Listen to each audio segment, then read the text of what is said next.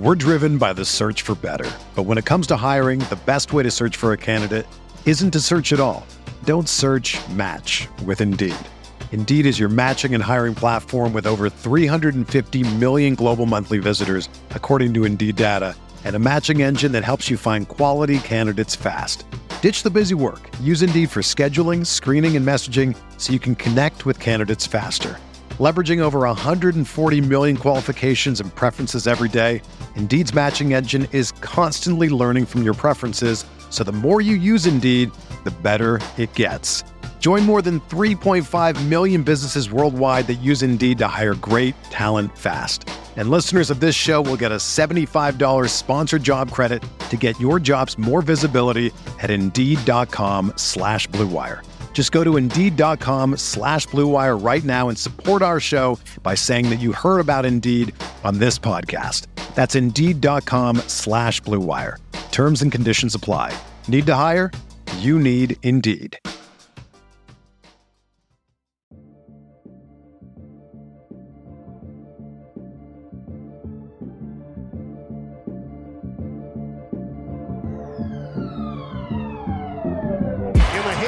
Waiters, 3 seconds left for 3 in the win.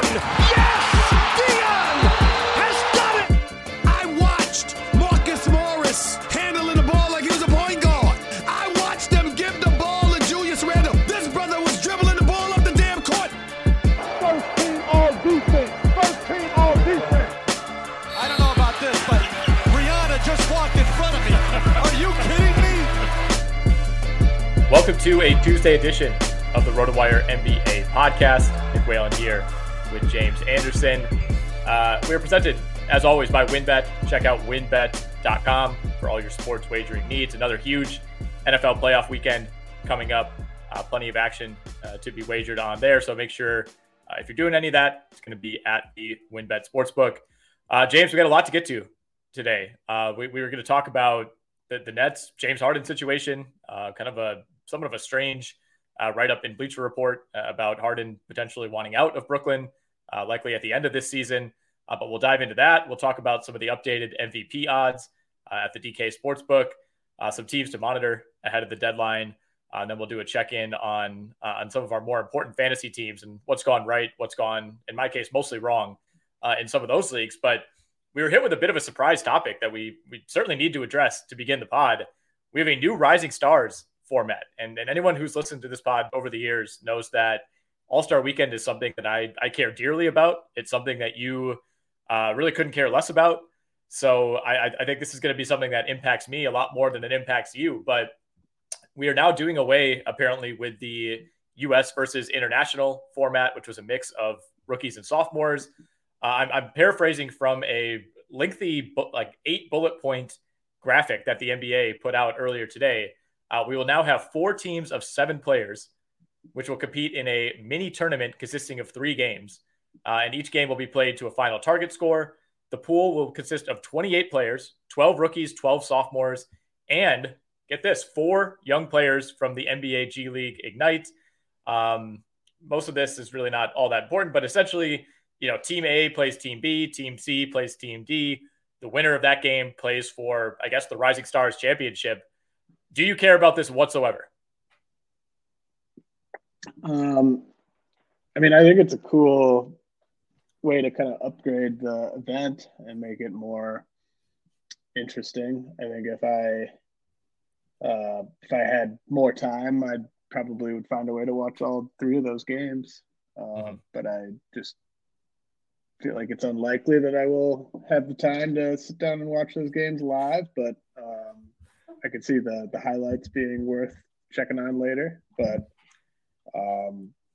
this definitely seems like an upgrade to me in terms of the format. And I like the idea of getting the G League Ignite involved. And, for this year, but for future years as well, I think it could end up being a nice little kind of nugget for them to get better recruits and stuff like that. Right. I think that is by far the number one priority here, right? Which is getting publicity for G League Ignite. Like you said, if you have a player who's thinking, maybe I'll go overseas, maybe I'll go to Duke, maybe I'll go to Kentucky, maybe I'll go to the G League. This is a pretty big boon, I think, if you're one of those guys, to be a part of All-Star Weekend. And you get to play against somebody like an Anthony Edwards, in a game like this, LaMelo Ball. I mean, there's going to be a decent amount of talent on the floor in this game.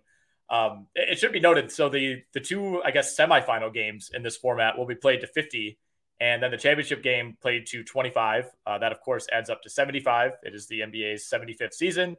They're trying to tie that in virtually any way they can. So I feel like this is all going to go pretty quick. It'll probably wrap up in just a little more time than the normal rookie-sophomore allotment. But to me, this feels a little unnecessary. I totally get why they want to get the G League guys involved. I think that makes a lot of sense.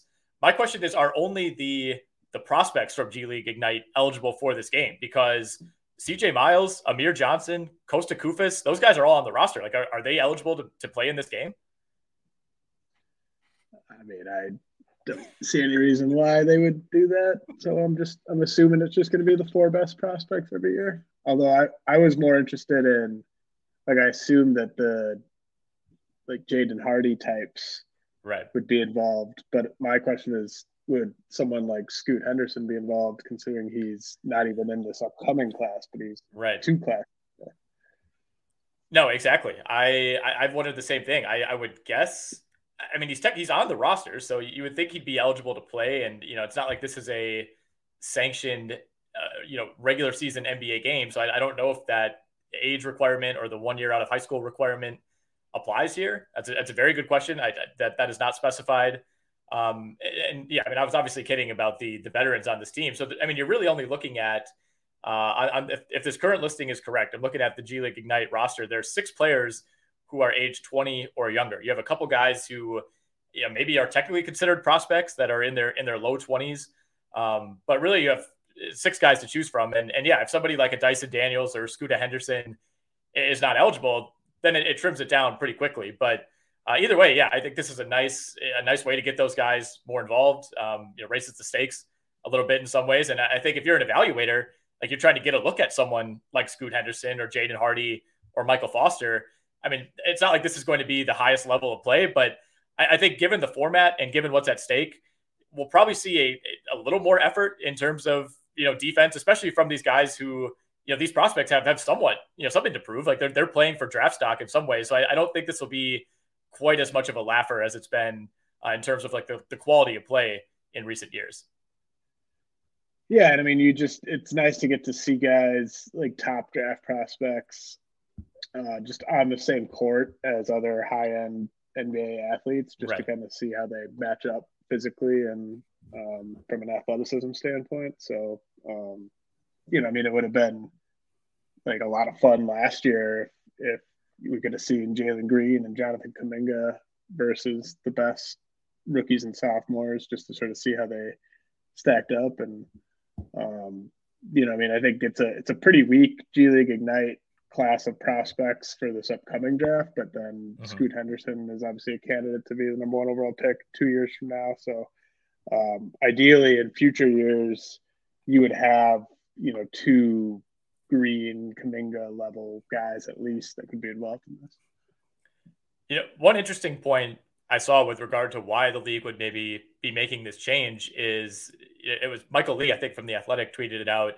He said he wondered if there just wasn't enough appealing international talent to stick with that format this year. Like, would the league have had to dip into, to get 2 12-man teams, U.S. versus international, would the league have had to dip into too low of a caliber of player to fill the international team based on how these last 2 drafts have gone? Yeah, I hadn't thought about that, but that's a pretty obvious issue that they would have faced, because I think these last couple classes have been overly weak on the international side compared to past drafts. Yeah, the 2021 class, I think you could find a decent amount. Giddey, Kuminga, Wagner, those guys are all top 8 picks. I think those would be easy choices. Duarte is Canadian. Şengün, I think, is enough of a name. You could throw him in there. But you run out of names fairly quick. And then, 2020, Precious Achiuwa is probably the biggest international name, unless I'm missing an obvious one. Killian Hayes, Avdia, Pokusevski, not a ton to choose from. So I wouldn't be surprised if that was maybe not the main reason, but at least a kind of a minor reason why this was made. Yeah, and then they can just in future years, assuming they stick with this, then I mean they could still go back up to 12 international guys or 14 international guys or whatever, just depending on best players available. I mean, this might also be just a minor sort of, I don't know if this could be a test case for like a mid-season tournament on the NBA side. Where I would guess that for the mid-season tournament, you wouldn't be talking about full 12-man rosters necessarily per team. So could be just another way of trying that out. Yeah, I mean, testing the waters even with a play to a certain number system, I think that's certainly a part of it. And, I mean, the stakes really can't be lower than the Rising Stars game. I think Summer League is kind of a spot where they've experimented in the past. I mean, this kind of has that same vibe. I think if they were to do something with like the actual All-Star game that people care slightly more about, that would be a bigger deal. But, for the most part, I don't think anybody's going to be too fired up about changing the format of a game that's kind of faded in recent years. The NBA season is underway, and Yahoo is excited to go big on daily fantasy basketball this season. There will be a ton of big prize contests throughout the season on Yahoo, including their multi-entry contests, which are now shark-free. To celebrate Yahoo going big on DFS, as well as Yahoo Daily Fantasy becoming shark-free, Yahoo's giving all users the opportunity to claim a free $10 in site credit. Users can take advantage of this free $10 site credit to join one of Yahoo's biggest contests. Yahoo will have daily NBA contests all season long as well. Play a single game contest of your choice throughout the week. Then join Yahoo's weekly Friday main NBA contest to compete for large cash prizes. Play daily fantasy basketball on Yahoo this season. Visit sports.yahoo.com/dailyfantasy/welcome to claim that free $10 offer and get started today. Thrive Fantasy is back for another season of fantasy basketball, and they're running guaranteed contests every single day this NBA season. With Thrive Fantasy, you can eliminate the countless hours of research and focus on only the top-tier athletes who have the biggest impacts on the game.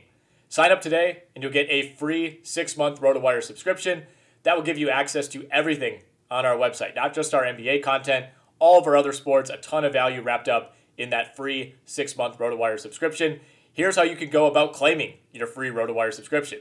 Step 1, visit rotowire.com/thrive. That's THRIVE.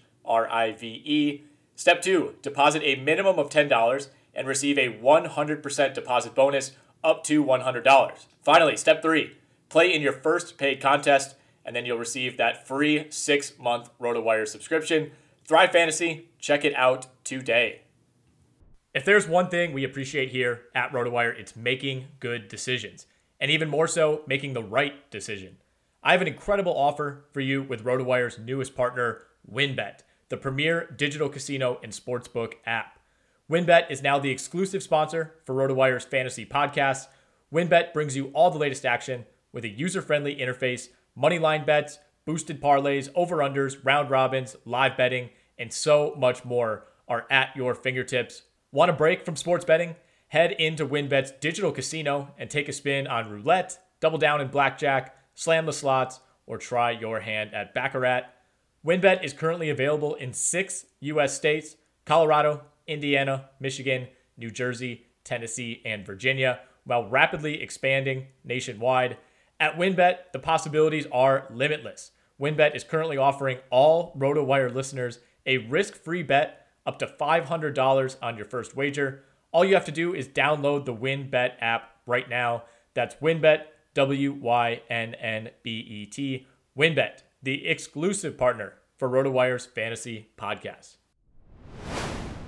I want to transition to the James Harden Bleacher Report story that came out earlier today. None of this overly surprising. I mean, essentially, the main headlines are James Harden doesn't enjoy living in the city of Brooklyn, doesn't really necessarily enjoy playing with Kyrie Irving and the situation and the circus that has followed that. And essentially, I think the biggest point of this is not, he's not demanding a trade. He doesn't want out, before the February 10th deadline. But it's very clear at this point that while he may return to the Nets, he's at the very least going to test the waters. And I think the belief is that a reunion with Daryl Morey in Philly looks more and more realistic, at least on, from Harden's perspective. Obviously, Philly would have to do some cap maneuvering and other things to actually make room for Harden on that roster. Yeah, I mean, I think the biggest thing for Harden is getting somewhere that's willing to give him that 4-year, what's that, like 4 years, 210 mil or something like that. Something like that, yeah. Like it's some crazy 4-year extension that he's eligible for this offseason. And if the Nets have maybe been sort of hinting that they might be more interested in like a 2 or 3 year extension, and they've sort of had him there long enough to sort of be uncomfortable with the idea of giving him 4 years at that number. I could see him just at least wanting to get another team involved as a realistic threat to sort of get some leverage on his side. And I mean, obviously, I'm sure he doesn't enjoy the Kyrie Irving circus, and Kevin Durant just has sort of final say on everything Nets related. So, he might think that he would have a little bit more organizational power in Philly. I think offensively the fit between him and Embiid would be amazing, but then defensively, pretty much everywhere Harden goes, they run like a switching scheme on defense. And if you have Joel Embiid, you don't really want to run a switching scheme. So that part would be challenging. But I think it's kind of about leverage and just making sure that he has multiple options in case the Nets decide that they don't want to give him that full extension. Higher peaks, there's maybe been more criticism lobbed at him defensively, but Lillard ultimately has a lot of those same shortcomings, even if they're not as obvious and at times memeable. But I think I'm with you. I trust Lillard to come back from this. It's not a torn ACL. It's not a torn Achilles. It's not something that you would think would kind of degrade his body as he gets older. And I think everything we know about Lillard is, he prepares as well as anybody. And if there's someone who can kind of follow this Chris Paul-like path of still being really effective into his late 30s, I think it's the guy who we know is a super hard worker and takes care of his body versus the guy who famously does not do any of those things. Right. And, Lillard's offensive game is sort of less dependent on like quickness and athleticism, I think. Right. And Harden's already, he's lost a step, and he's always been somebody who relied a lot on getting into the paint. Whereas Lillard, it's just more about just having that elite range and being able to get a shot off from anywhere. So, I don't know. I mean, I think we've also maybe sort of seen Lillard do more with less around him in the past. Granted, I mean, Harden has played on some really high-end teams, especially the team that challenged the Warriors a few years ago, but those teams had a ton of talent on them. And so, yeah, I mean, the thing is, I think it's maybe easier for Philly to envision this Harden thing working out because, I mean, Lillard might be open to going to Philly once he gets his max extension. But, I mean, Lillard could already be in Philly if he wanted to be in Philly. Right. if he had said 2 months ago, 4 months ago, whatever, 6 months ago, I'd like to play for a ring in Philly next to Joel Embiid, then that would have already happened. So I wonder if Philly is maybe just unsure if Lillard's ever going to be an option. All of this seems to be leading toward Ben Simmons not being traded at the deadline. I think if you're Philly, depending on, even if this reporting is being pushed out by one side or the other, I think if there's enough of a belief that Daryl Morey can get James Harden this offseason, he's not going to, burn his best trade asset on, a package to get Tyrese Halliburton or De'Aaron Fox or Karis LeVert or whoever it might be. I don't know. Also in that Bleacher Report story, there was a note that Embiid believes that, this team could compete for a title as currently constructed. I mean, maybe, I don't know. They're 8 games over 500 right now. They're one of 6 teams that seem to be in the mix to be number 1 in the East in any given week, depending on who's out or who gets hot. I mean, I certainly wouldn't pick the Sixers to win the title, but it's not, I don't think they're to the point where, Sixers fans are going to look back and say, man, we should have traded Ben Simmons for, another number 2 or number 3 option, and we could have won the title. Like, I feel like it's wide open enough, and the upside of bringing in a superstar via trading Ben Simmons this offseason is high enough that I don't think Philly is going to necessarily be forced into that decision at the deadline. No, I mean, I think that they've made tons of mistakes since Morey got there in terms of how they've handled the Ben Simmons situation, but it might be another mistake if they traded him at the deadline at this point, just given who's available and how low his value seems to be. That's the biggest thing, is that his value has continued to sink and sink. I think the hope, in like early November was that, when they were really pushing to get him back on the court, I think they felt like we need to rehab this guy's value. We need to show that he's in shape, that he's engaged. And that, once it became clear that that was not coming to fruition, I think it ultimately became very unlikely that he was going to be dealt. Speaking of the trade deadline, I want to talk about a handful of teams and see which teams, you would nominate as, buyers, sellers, teams that you're actually just going to be keeping an eye on as the deadline approaches. I think it's more interesting almost to talk about potential buyers, because we kind of know, a lot of the teams that are going to be selling. That news, it felt like it came out like a week into the season that Indiana was looking to offload their guys. Like the Kings always have 1 or 2 guys they're trying to offload. Houston has contracts like Eric Gordon. I think New Orleans is potentially a team that could offload some players. But I mean, who are the teams that I think see the way that the standings are shaking up right now? I don't think there's a true juggernaut in either conference that you look at and say, I don't think we can beat that team, especially when you have stories like this coming out about the team that, has the highest odds to win the title right now in the Brooklyn Nets. The Warriors haven't looked great of late with Draymond injured. Milwaukee's been a little shaky. I think like half the league in each conference could talk themselves into being like 1 or 2 moves away from at least making the conference finals. So, I mean, if you're a team like Dallas, Charlotte, Cleveland, Chicago, even Memphis or Phoenix, like, are you looking at this deadline as a means of adding one more guy to potentially separate yourself? I mean, the only one of those teams really that I think could maybe realistically add a guy who changes their odds significantly is Memphis, because they have all these picks and young players that they could trade. And I don't know which of these other teams, like, the Suns, the Warriors, the Jazz, like they can't really do anything. Like what do those teams have that they're going to be willing to trade?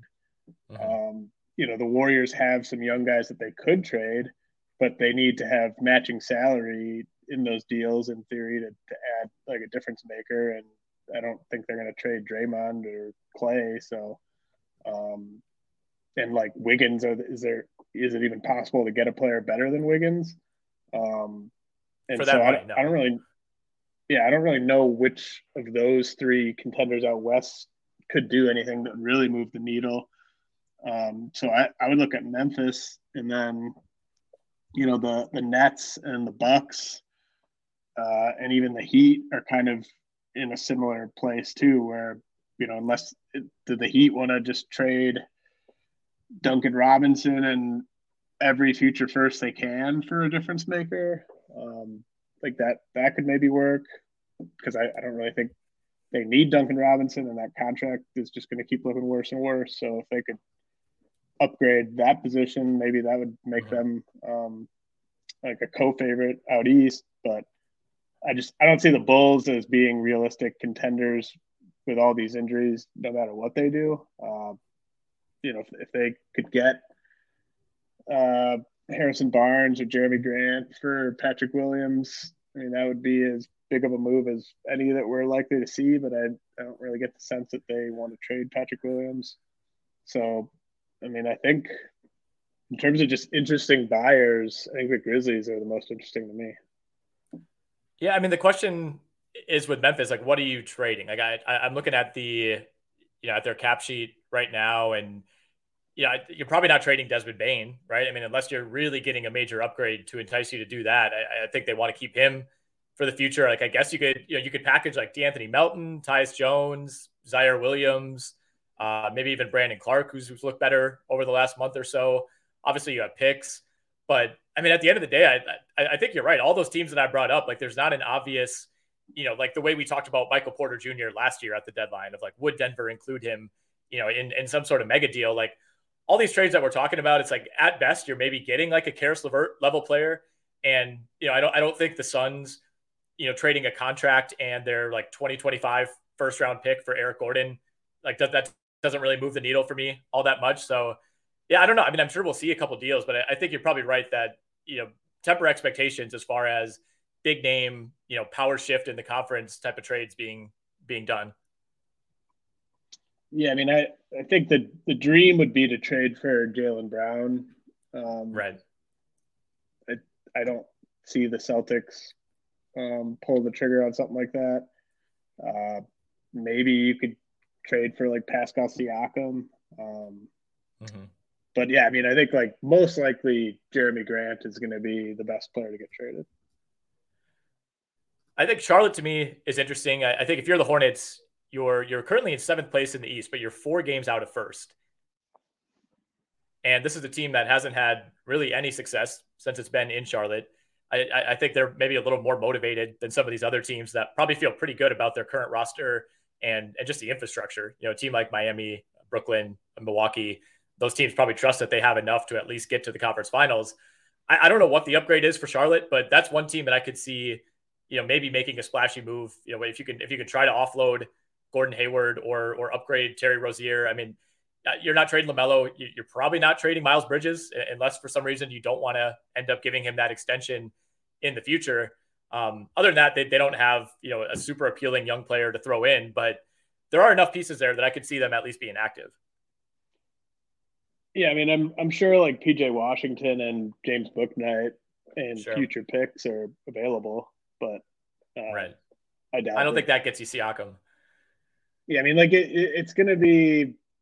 It's just kind of like, is there a wild card? Is there some GM out there who's willing to do something that nobody really sees coming? I could see maybe the Cavs doing something crazy and like making some sort of all-in move that they probably shouldn't make, or maybe the Pistons trade Jeremy Grant somewhere and we're just kind of like amazed at how little it took to get Jeremy Grant. Yeah. I don't know, something like that. But yeah, I think it's I hope I'm wrong, but I feel like not a ton exciting is going to happen at the deadline. We're driven by the search for better. But when it comes to hiring, the best way to search for a candidate isn't to search at all. Don't search, match with Indeed. Indeed is your matching and hiring platform with over 350 million global monthly visitors, according to Indeed data, and a matching engine that helps you find quality candidates fast. Ditch the busy work. Use Indeed for scheduling, screening, and messaging so you can connect with candidates faster. Leveraging over 140 million qualifications and preferences every day, Indeed's matching engine is constantly learning from your preferences, so the more you use Indeed, the better it gets. Join more than 3.5 million businesses worldwide that use Indeed to hire great talent fast. And listeners of this show will get a $75 sponsored job credit to get your jobs more visibility at Indeed.com/Blue Wire. Just go to Indeed.com/Blue Wire right now and support our show by saying that you heard about Indeed on this podcast. That's Indeed.com/Blue Wire. Terms and conditions apply. Need to hire? You need Indeed. Hey, it's Kaylee Cuoco for Priceline. Ready to go to your happy place for a happy price? Well, why didn't you say so? Just download the Priceline app right now and save up to 60% on hotels. So whether it's Cousin Kevin's Kazoo Concert in Kansas City, go Kevin, or Becky's Bachelorette Bash in Bermuda, you never have to miss a trip ever again. So download the Priceline app today. Your savings are waiting. Go to your happy place for a happy price. Go to your happy price, Priceline. Another day is here, and you're ready for it. What to wear? Check. Breakfast, lunch, and dinner? Check. Planning for what's next and how to save for it? That's where Bank of America can help. For your financial to-dos, Bank of America has experts ready to help get you closer to your goals. Get started at one of our local financial centers or 24/7 in our mobile banking app. Find a location near you at bankofamerica.com/talktous. What would you like the power to do? Mobile banking requires downloading the app and is only available for select devices. Message and data rates may apply. Bank of America NA, member FDIC. Well, we may see Russell Westbrook traded for John Wall, which would be, you asked me over the weekend, like, how excited would you be? And I think I responded by saying, I'd cloud nine. And I really would. Like, I mean, I don't know if you did not see the hype video that John Wall released where he appeared to just be playing like half court with his buddies. And like, there was like a 6'2", like 250-pound man trying to guard him. And he just like shut him right down. And Wall ended up having to pass the ball in midair. So he's ready. I mean, I do think though there is some like massive addition by subtraction potential for the Lakers. Like, obviously you're not expecting to get anything out of John Wall, but just not having the, capital letter Russell Westbrook obligation, on your roster, where like, even when you're being conservative and even when you're sitting him out, he still has to play like 30 minutes. Just like fully removing that from the roster, even though it maybe creates a huge hole and kills you, cap wise. I think there's something to be said from that. And then you're just down to LeBron, AD, and, some of these kind of crappy rosters that LeBron's had around in the past that, for better or for worse, have usually resulted in at least a conference finals berth. Yeah, I mean, I wonder if you might just see the Lakers just do everything and also do the, like, THT, Kendrick Nunn, future unprotected first move, too, because – yeah. That, like, if you got Westbrook off the team and then you brought in a new third best player via those moves, I mean, like, that future first might be as good any asset as we see moved.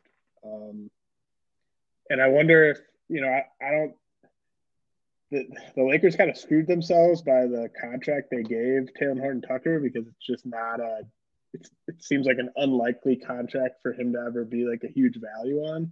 But you wonder if, like, just how good guys like Kuzma and Ingram have been since leaving LA, maybe some team could talk themselves into Talen Horton-Tucker being a distressed asset right now. We have to give our, tip our caps to the Lakers PR team. It's been like a 2-year press tour of Talen Horton-Tucker. Like, I think they're like scheduling tweets for LeBron at this point to hype up his trade value. He's not been good at all. Like, once a month he'll have a game where you're like, wow, okay, I kind of see it. And, you hear all these stories about him dominating practice, but the numbers have been, pretty atrocious. I mean, they make a big deal every time he's like come back from injury or, he missed a few games due to COVID, and, he's back in the starting lineup and has 3 points in 31 minutes on 1 of 13 shooting in his first game back. Last 16 games, 9.7 points per game on 42, 22, 75 shooting splits, almost 2 turnovers a game in 25 minutes. Like, I just don't see it. And I think there maybe are teams out there that would like the opportunity to develop Talen Horton-Tucker, because he is super young, for how much experience he has. I mean, he's born in 2000, just turned 21 a couple months ago, but I don't think those teams are going to be willing to help out the LA Lakers and toss them a better player than they should be getting for him in any kind of trade. Right. Like, yeah, exactly. Teams would take Talen Horton-Tucker, but the Lakers are going to value him more than any of these other teams. Like, I think the rest of the league is probably looking at him as like neutral salary that they would take on just on a whim and just sort of see what they have. Whereas the Lakers are viewing him as like, this is our piece that we're going to use to turn into something good.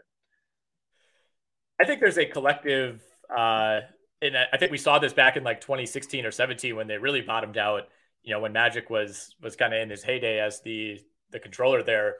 I think there's a collective, like, I told you so, I guess, from the league with the Lakers. Like, nobody wants to step in and help this team. You don't want to be the team that, gives the Lakers some piece that all of a sudden, kind of rewards them for all the terrible decisions that they've made over the last few years, culminating in the Westbrook trade.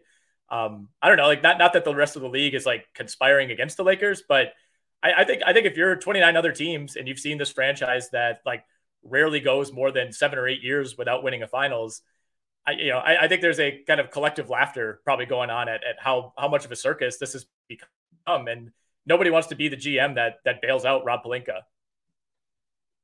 Right, and it like just the sort of failing upward aspect of things, right, where they just had no, on the merits, there was no reason for anyone of LeBron's caliber to choose to go there, and he just went there because it was LA. So I'm sure there's I don't think people are going to be broken up about the fact that this Lakers season ends in a disaster. Right. Yeah. I mean, we're kind of seeing, not quite as much of a, comedic disaster, but I mean, Boston also struggling similarly. I mean, New York has had its ups and downs. I don't think teams like that really ever get too much sympathy. Let's touch on MVP odds real quickly. And we've done these a ton. We've basically been tracking them week to week all season. I will say I'm surprised that Steph Curry is still the leader. And I will admit that it's hard to make, build a very strong case for why someone else should absolutely be number one, because guys like Giannis and Jokic, who have the numbers, their teams have been, either not all that good in Jokic's case or not as good as expected in Giannis's case. So I get the argument for Curry. He kind of is basically the incumbent after getting off to such a hot start. But, as I brought up a number of times, you go all the way back to the end of November, Curry's at 37% from the field over his last 25 games. He's well under 35% from three. And in some ways we have to judge him on a different scale just because of how good he's been in the past. But it would feel very weird if Steph Curry wins the MVP in a year where he has like one of his worst 30 game stretches of his entire career. Yeah, no, I think that's a really bad line. I just think it's almost, you don't want to say never, but it seems like the narrative is just completely gone for Steph. He used to just have this clear best narrative in the league for winning the MVP. And I feel like that's completely evaporated. And just Draymond's absence making Steph look so much worse just doesn't help an MVP case, right? If Drew Holiday missed 25 games and Giannis just started playing like a shell of himself, that wouldn't look very good. Whereas the exact opposite has happened for Jokic. He's without Jamal Murray, he's without Michael Porter Jr., and he's playing better than he's ever played. And the players around Jokic are just terrible compared to the players around Steph Curry and the players around Giannis. So, I look at the odds and I think Jokic at plus 500 is pretty solid. I mean, they'd be the 6th seed in the West right now.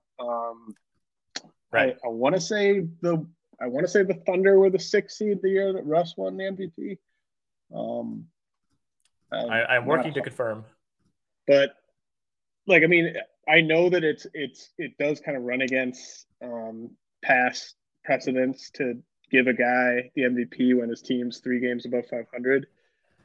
But I really think anyone who is more than just a casual fan can look at the players on that Nuggets roster and really be incredibly impressed by how good Jokic is able to make that team. When he's on the court, they're a really, really, really good team. Mm-hmm. It's just when he's off the court, they're the worst team in the league, basically. So they're not only 3 games above 500 because of anything he's doing wrong. And I think the more I watch Jokic this year, I just think he's on another level in terms of just being a regular season most valuable player and just really, really lifting up his entire team by himself. Yeah, I mean, the biggest thing that he's competing against, I think, team record aside, is just the narrative that it's tough to win it twice, especially if you're on a team that, isn't all that successful relatively. But, the scoring is almost exactly where it was last year. He's adding 3 rebounds per game. The assists are close. The defensive numbers are about the same. He's been more efficient as a shooter, a little lower at the free throw line. But, I mean, he's basically having as good, if not slightly better of a season than last year when you had Jamal Murray and you had Michael Porter in the mix for most of that year. So I think you have to take context into account here. And really, if there was ever a time where a player on a team that finishes 5 games above 500 could win the MVP, it feels like it would be this year, right? Because, one, we don't really have one team that's going to go win 70 games and have if I'm trying to think of an example, I don't know, like if the Bucks were on pace to go, 70-12, Giannis is going to get the MVP no matter what, even if his numbers weren't as good as his last 2 MVP seasons. Like, just being a, top 5 player in the league on a team that's that good is automatic. We don't have a team like that this year. And we also don't have a player who is running away with it. If anything, we just talked about the guy leading the odds, in a 25-game slump and maybe shouldn't even be the leader. And the fact that he still is the leader indicates that no one else has taken it. So, while I think you're totally right. And I did look, Russ's Thunder did finish 6th the year that he won it, but they were also 12 games above 500. That was like at the peak of the Western Conference being super deep and super dominant. I think, for one, this team could certainly get better once Jamal Murray is back, and maybe that record looks better. But I just don't think there's, the team success component is going to be as much a part of the equation this year as it historically has been. Yeah, I mean, I think the cutoff is you definitely have to be a top 6 seed. Like, sure. You're not going to win the MVP if you have to be in the play-in game. But I think if you can get top 6 seed, I think Giannis is, like, I'm not saying that Jokic should be the favorite necessarily. I think Giannis is just as deserving as Jokic. Yeah. I think they're both better candidates than Embiid, because with Embiid, it's basically been, he's playing at an MVP level over the past 3 weeks, but for the whole season, Giannis and Jokic have been dominating. And I mean, I think if you put Jokic on the Sixers, I think they would be better than they are with Embiid.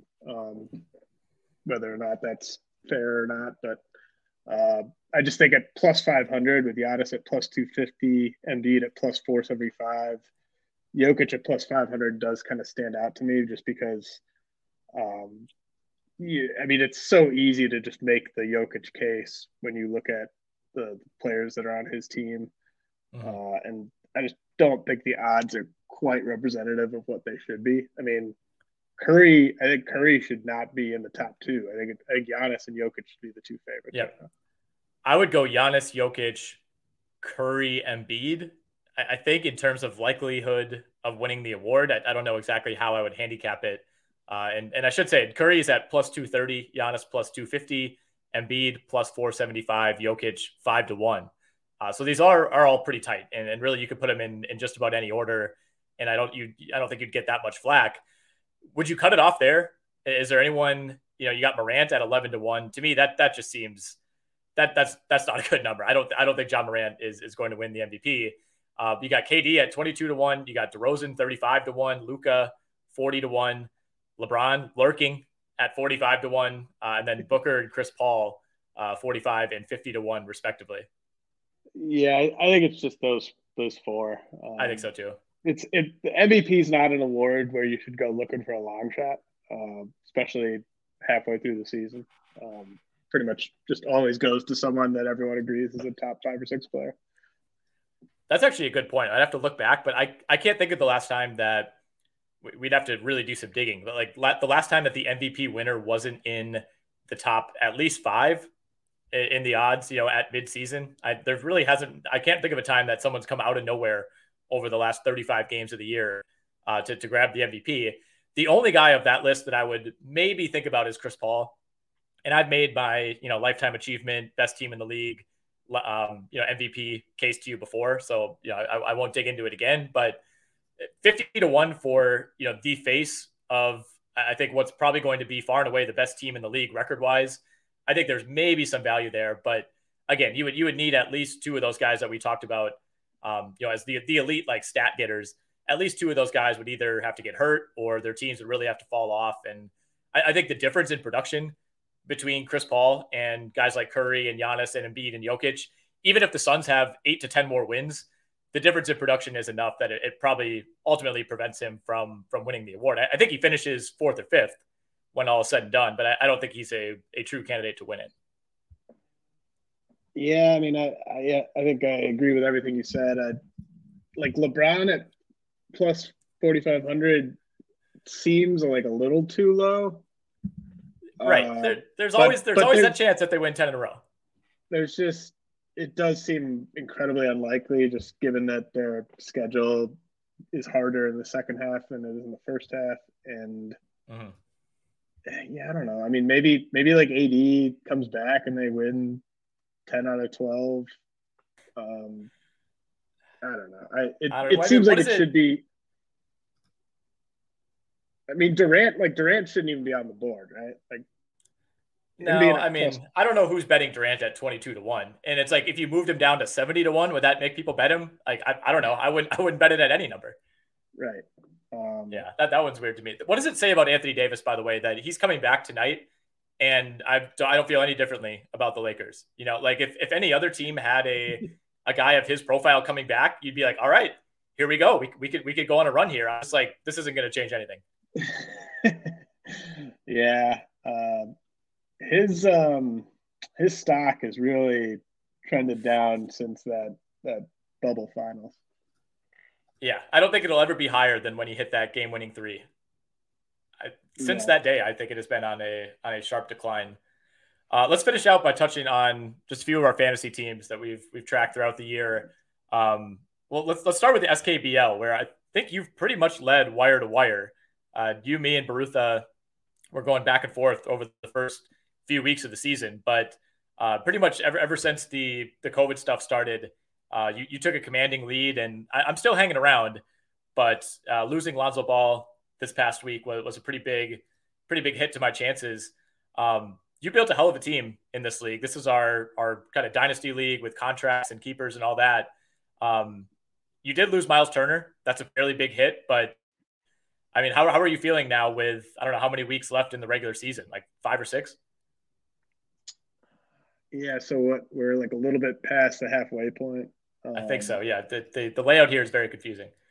I mean, I think the Miles Turner thing definitely sucks. I'm going to just hang on to him and hope that he comes back with like a month to go or something like that. It's like I expect to sort of lose ground in the standings gradually every week from here on out. It's just a matter of whether I can hold you off. Yeah, I had a pretty fortunate auction. I wasn't even sure if I was going to try to compete this year because I didn't know if I had quite enough.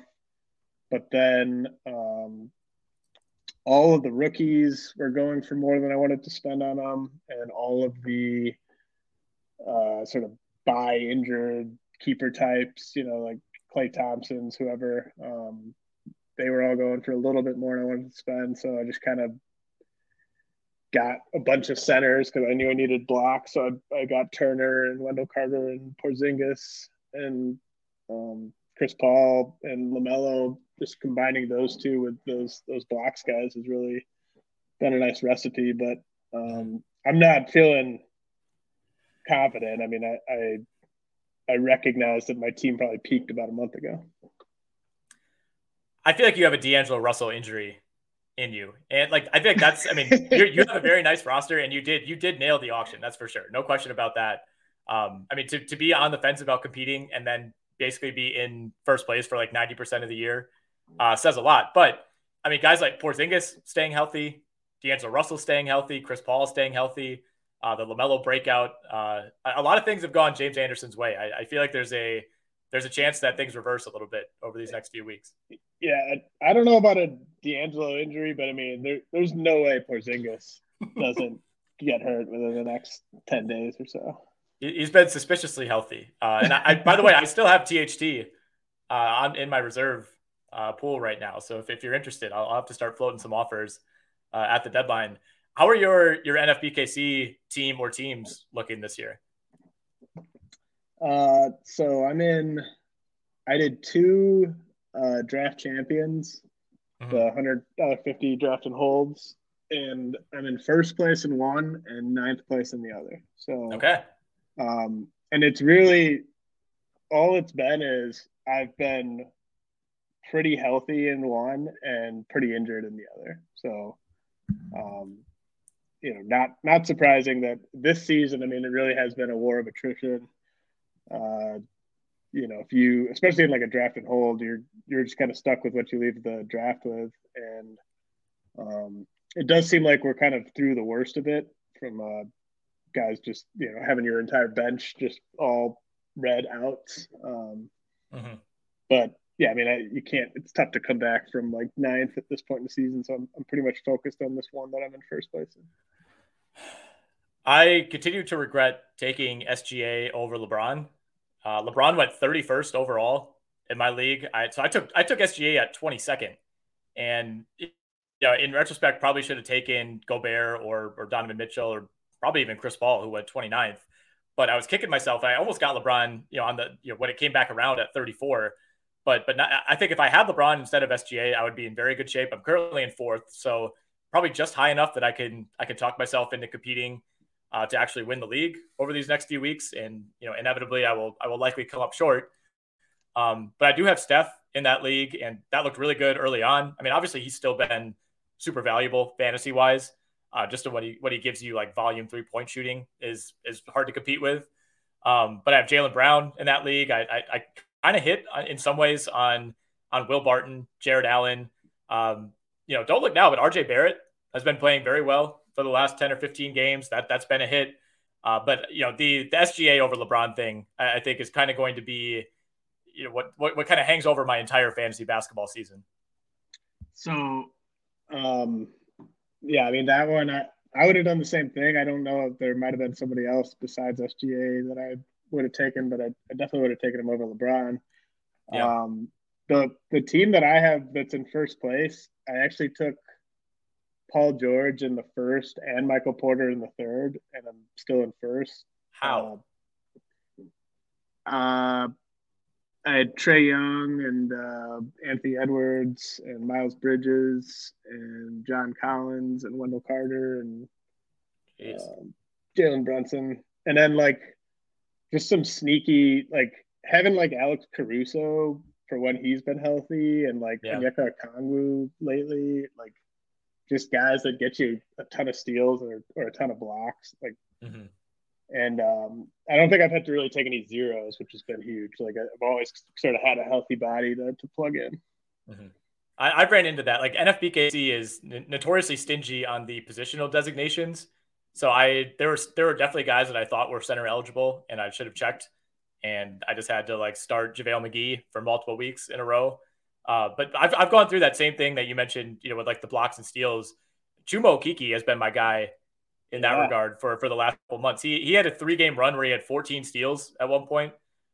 He has I think he has at least one steal in every game since like December 11th. He's been a monster. I have Thibault in that league, and Thibault's been banged up so much that I barely even start him, but he's always somebody that I want in a league like that because I don't want someone else to have him. Like it's just like nice insurance that if you feel like you just need to add some blocks and steals, especially out of position, for a guard or a wing, like it's such a nice luxury to be able to put him in, even if you're not getting much else. Yeah, I've got Okeke in the SKBL, and I think he's like a top 50 player over the last like 2 or 3 weeks while averaging fewer than 10 points. Yeah, he's a complete monster on defense. I mean, I think peak Jonathan Isaac was better. Like those defensive numbers were insane, but he kind of seems to be heading down that same path. And we've also gotten no updates on Jonathan Isaac really since the injury. I think he's doing some sort of collaboration with Candace Owens. That's really the only update that we've received on him. Nothing basketball wise. Oh man. Yikes. Yikes city. All right, let's finish out with the stake league. This like I don't care about your stake league team. I care about mine, and I just need you to like talk me off the ledge because I loved my auction. I felt like this was finally the year for me, and it has been an abject disaster. Can't even blame COVID. It's just been straight up injuries, bad choices by me throughout. Essentially, once that report about Paul George maybe not coming back this year came out, I think my chances were officially sunk. Yeah, man, I took Paul George in in too many leagues. Yep. Once you start believing in Paul George being healthy, then the rest is on you. I know. I don't really have anything to say to kind of pump you up here, because it does look like you're in just too deep of a hole. I am. I'm kind of in the spot where I'm close enough that I have to keep going through the motions and set my lineup and everything, but I just do not feel great about me being a eater right now. Yeah, I mean, I'm going to need a miracle of all miracles. Like they will make a movie about this if I get back into eater territory. If everything had worked out, like I could be rolling out a lineup of Seth Curry, CJ McCollum, Paul George, Aaron Gordon, Valanciunas, Klay Thompson, Kevin Love, Drew Holiday, Bam Adebayo. Like on paper, I don't think I did anything wrong here. I think I've been personally victimized by Paul George, Drew Holiday, Bam Adebayo, and CJ McCollum, all suffering like freak injuries. Yeah, I mean, I can blame myself. Like I tried to get too smart, and I tried to punt assists because I was like, well, look, I'm just trying to be an eater. I'm just trying to finish top half of the league. So if I just punt assists, it'll be beautiful. I'll be, top 5. I might not cash, but I'll be eating for free. And then when you punt a category, the dangerous thing is, if a couple things go wrong, then you're just in huge trouble. And like, for instance, Michael Porter, I think, was my second most expensive player I bought. And so just that, punting a category and then losing your second most important player, you're kind of coming from such a deficit that it makes it tough. So I will not be punting categories in the Stake League in the future, and let this be a lesson to all y'all. Well, you picked the perfect guy to punt assists in MPJ, yeah. So I don't think you can fault the process. I had the perfect plan. Oh man! All right, well, we'll see how it plays out. I'm excited. Like for a while there, I was just so dejected that I didn't even want to check the standings. Like I would know that like 1 or 2 players on my team would have a good night, and I'd be like, all right, okay, I must have made up some ground here, and like somehow I would lose like 4 more points every single night. But at least I'm back to the point where I could field a respectable roster, and I don't imagine like everyone else in the league looking and being like, wow, he's really going to start Cedi Osman this week. Okay. Well, hey, the steak dinner is always fun no matter what, but yeah, you might want to start saving up. Yeah, it is. I've made a tradition of buying, but like you said, always a good time. All right, man. Appreciate you hopping on today. We'll be back at it next week, and enjoy everything that's going on with baseball. I know there's been a ton of content being pumped out there. I actually found myself looking through your prospect rankings on my own volition last night, trying to brush up on the Brewers. Hopefully all goes well with these labor talks. I've been following the Jeff Passan tweets, not super encouraging, but hopefully we get back on track here soon. Oh yeah. Thanks for having me.